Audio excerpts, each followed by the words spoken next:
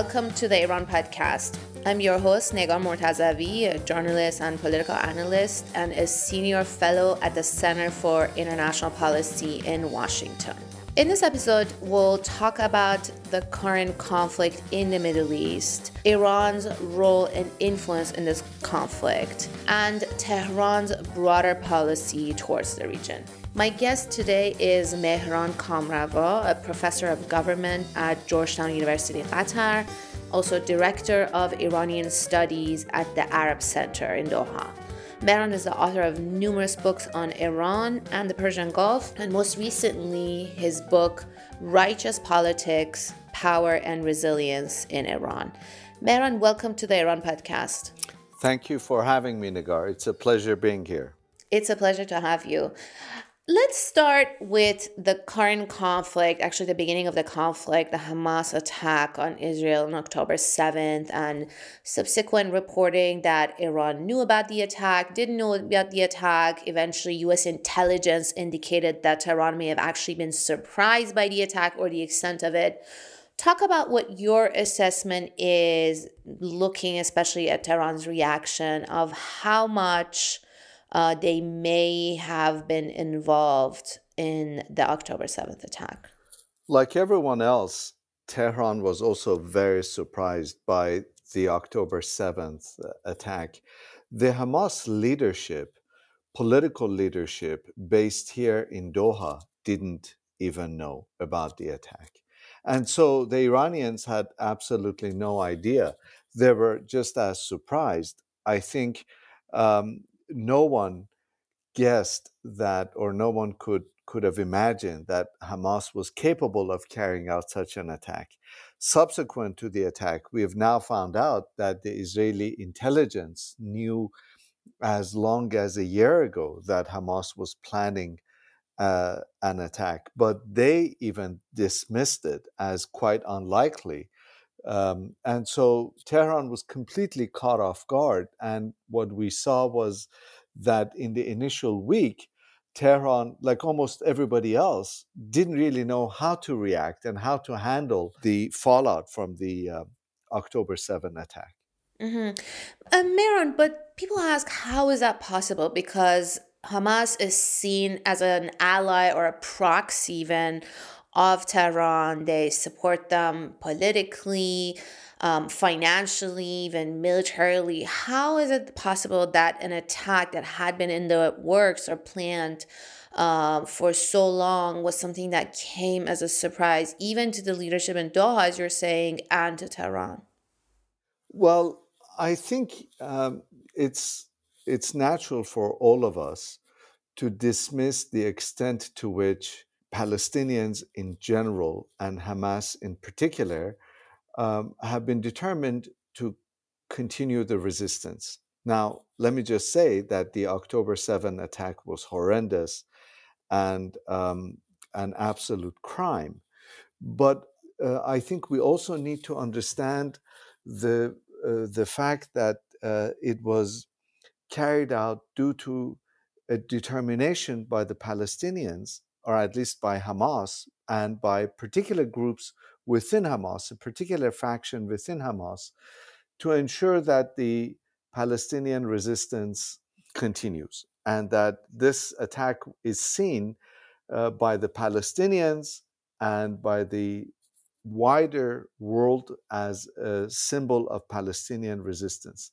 So, if we look at history, when in 1973 the Egyptians crossed the Suez Canal in October, again in Yom Kippur, everybody was surprised, and no one assumed that the Egyptians could carry out such an attack.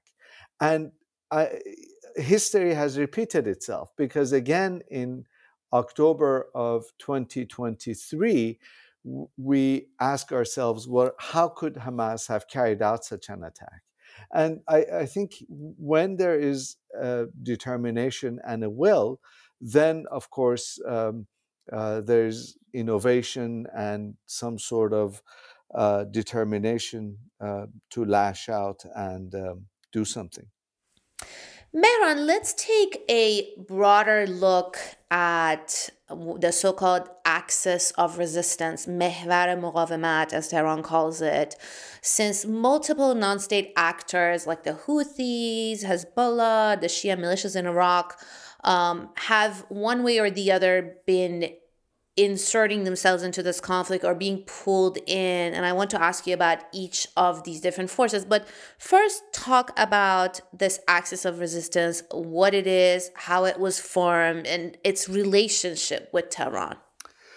That's an excellent question. The so called axis of resistance is made up of a very loose and amorphous network of groups that are primarily non state actors that aim to challenge the status quo. And this challenge of status quo is largely at Tehran's behest and at Tehran's moral leadership and direction. But it isn't always at Tehran's logistic um, um, orchestration. Or, it's not as if Tehran can tell these guys, this is what we want you to do, and they do it. In broad terms, the members of this axis of resistance, these non state militia groups, take their cues from Tehran, and at different times they do different things. A lot of them are, by and large, independent actors and independent agents. Nonetheless, they act at Tehran's behest. And one of the things that we've seen is that Tehran has been encouraging this axis of resistance to increase the costs of Israel's attack on Gaza, increase the cost for Israel and for the Americans. So, what Tehran wants to do is it doesn't want to engage Israel directly as much as Israel wants that to happen, because that would bring in the United States.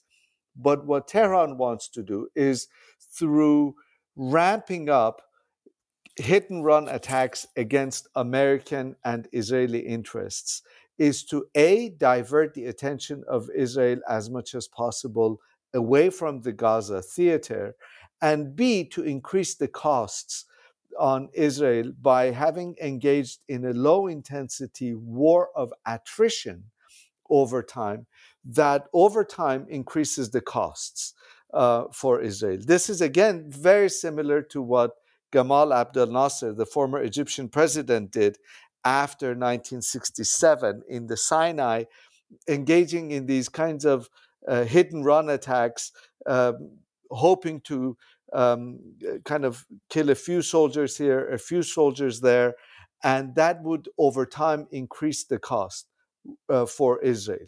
Mm-hmm. Rightly or wrongly, the assumption here in the region is that as a small state, Israel cannot afford a prolonged war, that it wants to engage in a high intensity conflict that is massive but very intense and for a short duration, rather than a conflict that is spread out over time.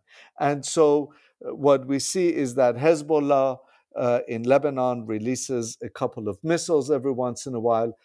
The Houthis, as you mentioned, are now lobbing some missiles and attacking ships, and Iraqi militia are attacking American bases. And Iran is saying, no, it's not at our direction. These guys are independent. They're doing it themselves. What you need to do is to stop the Gaza war so that there is no escalation of the conflict. So, what we're seeing now is a very complicated, very complex, and I might add, a very dangerous role that Mm-hmm. Iran and these affiliated militia groups are playing, trying to increase the costs of the war without escalating and without running the risk of escalation. Mm-hmm. And we know, at least here in Washington, the understanding is that the United States, the Biden administration, certainly doesn't want an escalation of this war, a bigger, wider war across the region. But it's not clear what the strategy in Israel is. And just recent reporting was suggesting that there may be, or there is fear of an escalation with Hezbollah and essentially opening the northern front more than what it is now. Do you think Hezbollah, and then by way of that, Tehran, want an escalation in the northern front? And if not, as you were saying, what would happen if that front opens? How would Tehran react? Would they eventually enter this conflict, or will they continue to sit out? That's really difficult to tell. I also have heard those reports that once Gaza has been completely neutralized and probably depopulated sufficiently to the liking of Israeli political leaders, then they're going to go after Hezbollah in the north. As you remember, when Hassan Nasrallah spoke a couple of weeks ago, he clearly did not escalate and was clearly calling for de escalation. Again and again, Iranian leaders have called for de escalation. But as you mentioned, whether that is something that the Israeli leadership wants is a completely different story. We know, incidentally, that Netanyahu is in deep political trouble domestically in Israel, and that the outbreak of this conflict has only deepened the political trouble he is in. So he has all incentives to prolong the conflict as much as possible by engaging in these conflicts that he knows he can win, going after Hamas, then going after Hezbollah. And will this bring Iran eventually into the conflict? Again, that's hard to tell. What we have seen is a remarkable level of political pragmatism on the part of the Iranian leadership. They simply do not want to engage Israel on Israel's terms. If they do engage Israel, they want it to be on their own terms, in terms of this kind of lower intensity war of attrition, which I mentioned earlier. And so I think, as far as Tehran is concerned, they will do anything and everything possible not to enter into conflict. Mm-hmm. Mira, let's also talk about the internal dynamics in Iran, the various political factions. We know the hardliners, in a way, consolidated power in the last parliamentary election, and then they took over the presidency.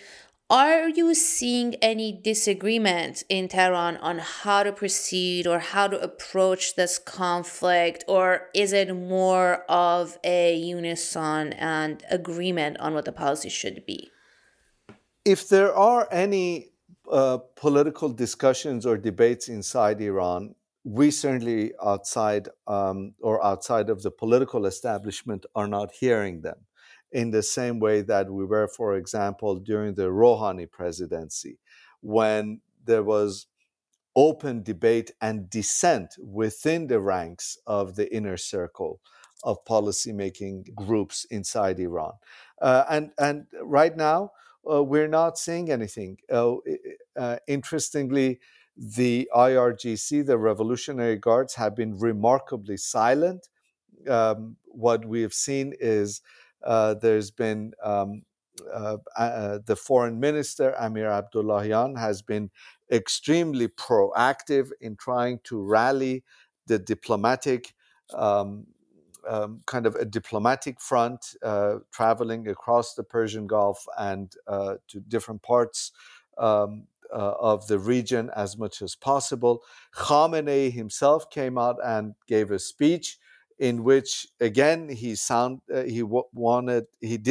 did not advocate for escalation, and he himself said, we didn't know about this, but we support it. We did know about October 7th, but we support it.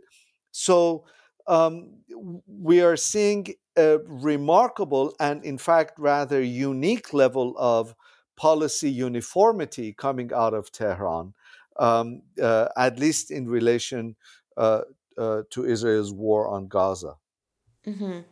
And going back to the axis of resistance and the proxies, can you explain sort of the, maybe not the hierarchy, but the importance of these various actors and their relationship to Tehran? We know, for example, Hezbollah is a much closer ally, more significant, strategic for Tehran compared to, let's say, Hamas.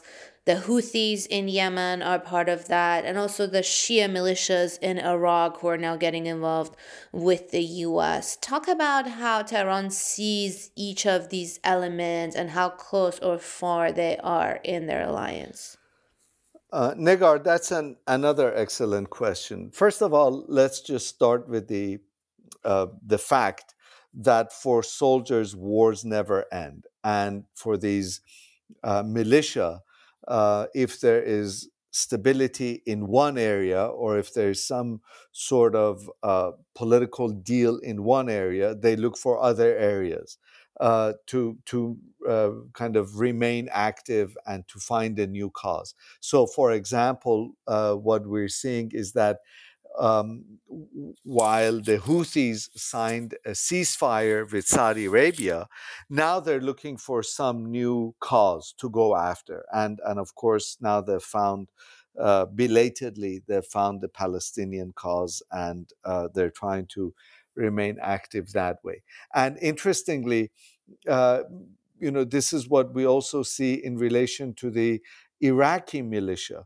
As there's stability in Iraq, as the Americans have reduced their presence inside Iraq significantly, they were looking for something new to do. They had turned on each other, the Iraqi militia.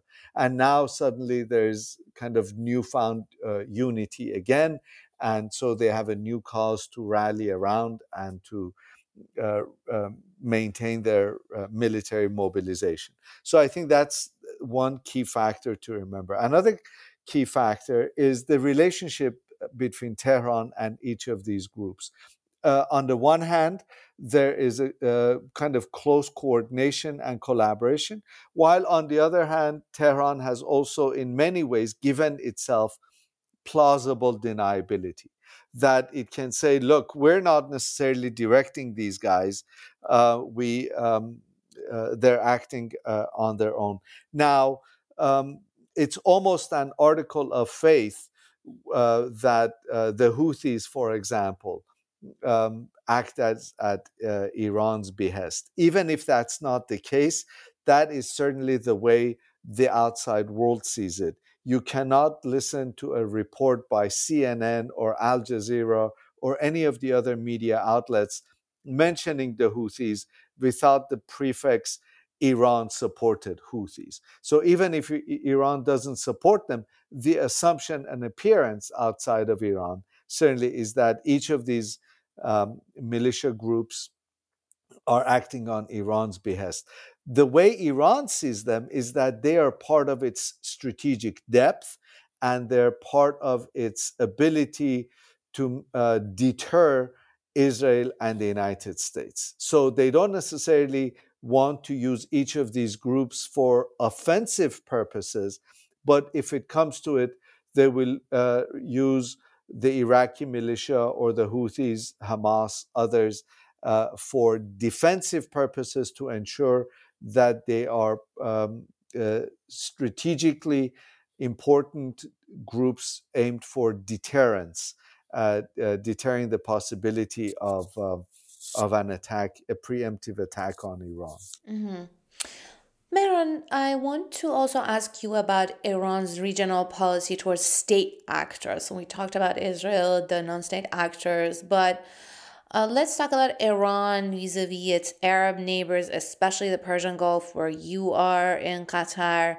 We have seen somewhat of a shift in recent years. Iran and Saudi had an agreement or a rapprochement brokered by China, and this conflict has also created some shifts in the region. The Abraham Accords That normalization seems to be on ice. I don't know for how much longer, especially the big one, the with between Israel and Saudi Arabia that the Biden administration was really investing in.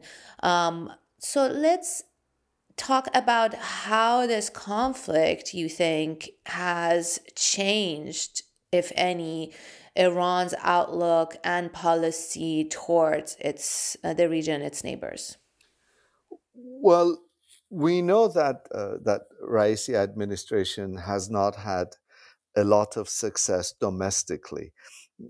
Some economic indicators in Iran are looking in the right direction, but that has not yet translated into people's actual earnings. So, as far as domestic politics in Iran are concerned, the Raisi administration has not been a success. However, it is important to point out that, at least as far as Tehran is concerned, there have been notable successes in Iranian foreign policy as far as the Raisi administration is concerned. And these successes have been in the form of the so called Look East policy, and in relation to your specific question, in terms of the good neighbor policy. Iran has launched what it calls the good neighbor policy, whereby it has sought to not only reduce tensions with its neighbors, and it has had a number of tensions with its neighbors, but it has sought to actually improve relations and deepen collaboration and cooperation. So there have been tension reduction measures in relation to Afghanistan, in relation to Azerbaijan, reestablishment of ties with Saudi Arabia, a deepening of relations with the UAE.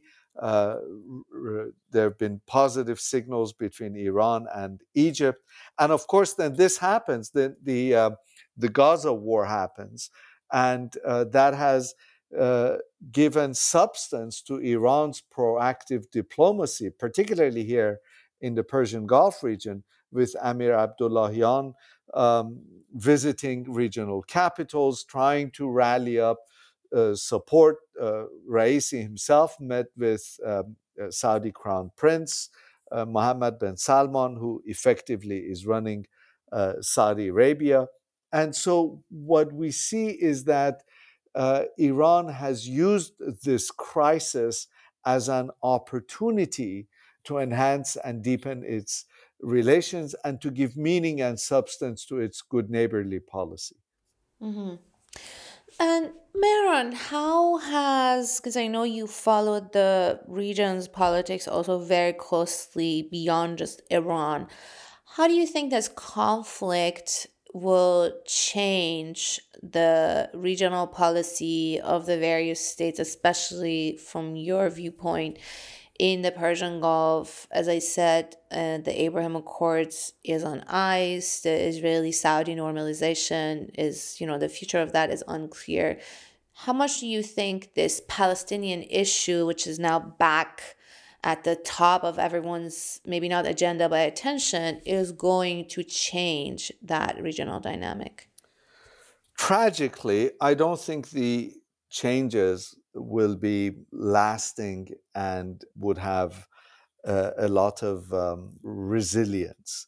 I think the region we have seen for decades now, nobody except the Palestinians really cares about Palestine or the Palestinians, the Palestinian dilemma, the Palestinian question. Everybody uses Palestine for instrumentalist purposes. And by everybody, I mean all Middle Eastern countries.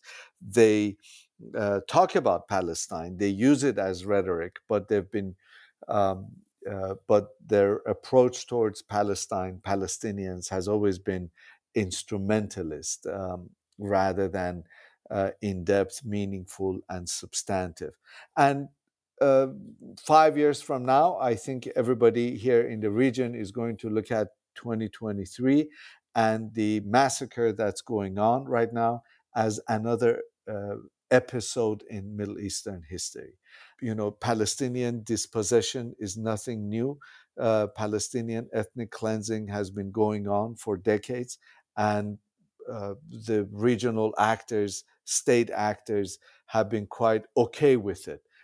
They haven't done anything. And right now, for example, only one or two countries have withdrawn their ambassadors from Tel Aviv in protest, one or two of the Persian Gulf countries. I know only of Bahrain, for example.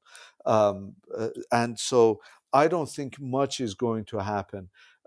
In a couple of years, most likely the normalization between Saudi Arabia and Israel will happen. That ship has already sailed. It might sail somewhat slower now after what's going on, but I think the normalization will happen eventually between Saudi Arabia and Israel, because if you listen to the statements coming out of um, Riyadh, statements made by Israeli leaders, I think that will definitely happen.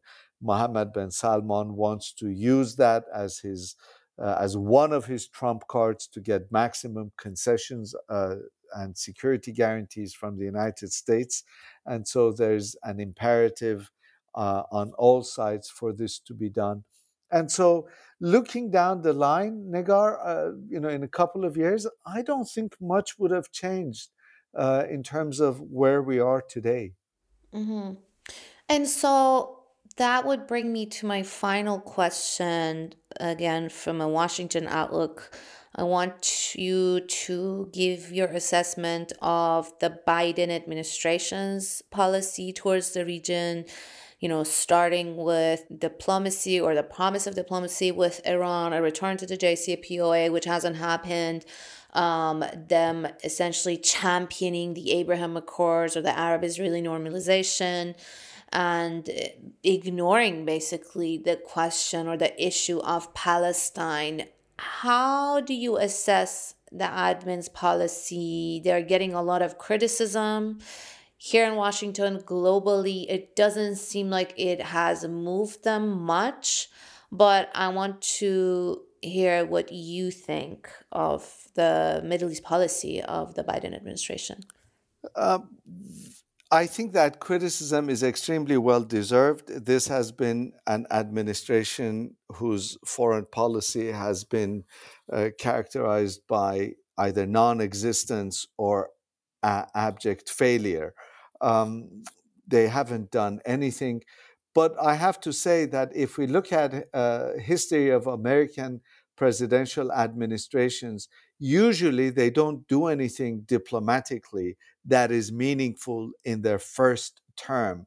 American presidents have historically, if they have been reelected, have only done meaningful stuff in terms of America's diplomatic interests around the world in their second term, and more specifically in the last 2 years of their second term, when they're not worried about congressional elections and when the president becomes worried about their presidential legacy in longer term. So we saw this in relation to Clinton, we saw it in relation to George W. Bush, we saw it with Obama and the JCPOA.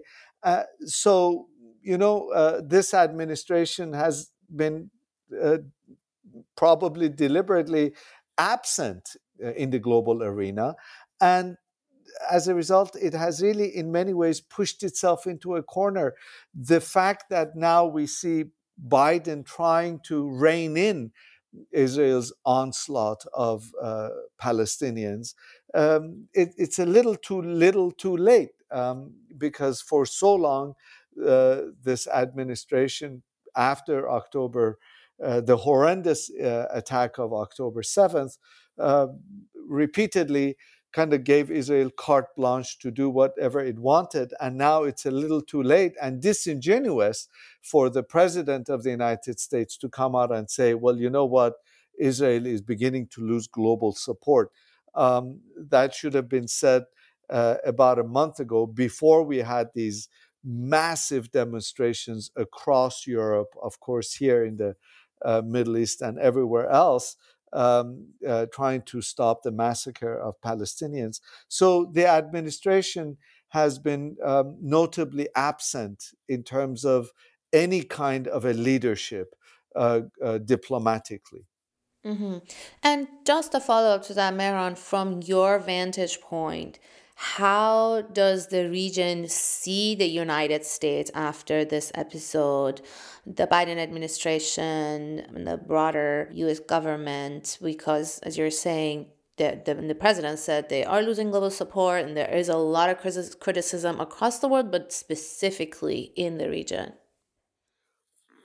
Well, the Persian Gulf states, apart from Iran, have been very careful not to directly criticize the United States.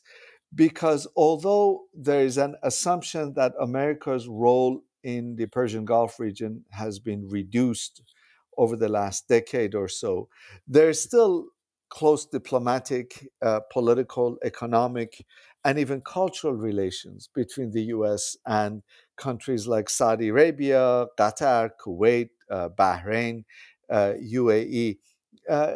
Quite frankly, Oman is the only state in the GCC that has been quite vocal in criticizing America's repeated vetoes of Security Council resolutions calling for an immediate ceasefire.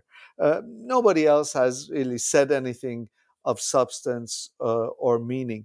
But what America is losing is credibility among the peoples of the Middle East. The proverbial street of the Middle East is now even more sensitive to America's blatant hypocrisy of calling Russia's war on Ukraine a crime against humanity, but refusing to support ceasefire against Gaza.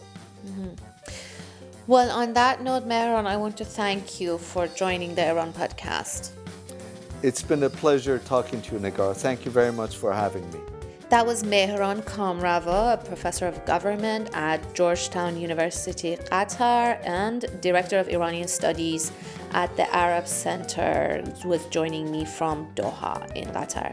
And thank you for listening to the Iran podcast. You can find us on all major podcast apps, so do subscribe, and if you can, leave a review and rating for us. You can also follow us on Twitter or X at Iran Podcast. I'm your host, Negar Mortazavi, and until next time, goodbye.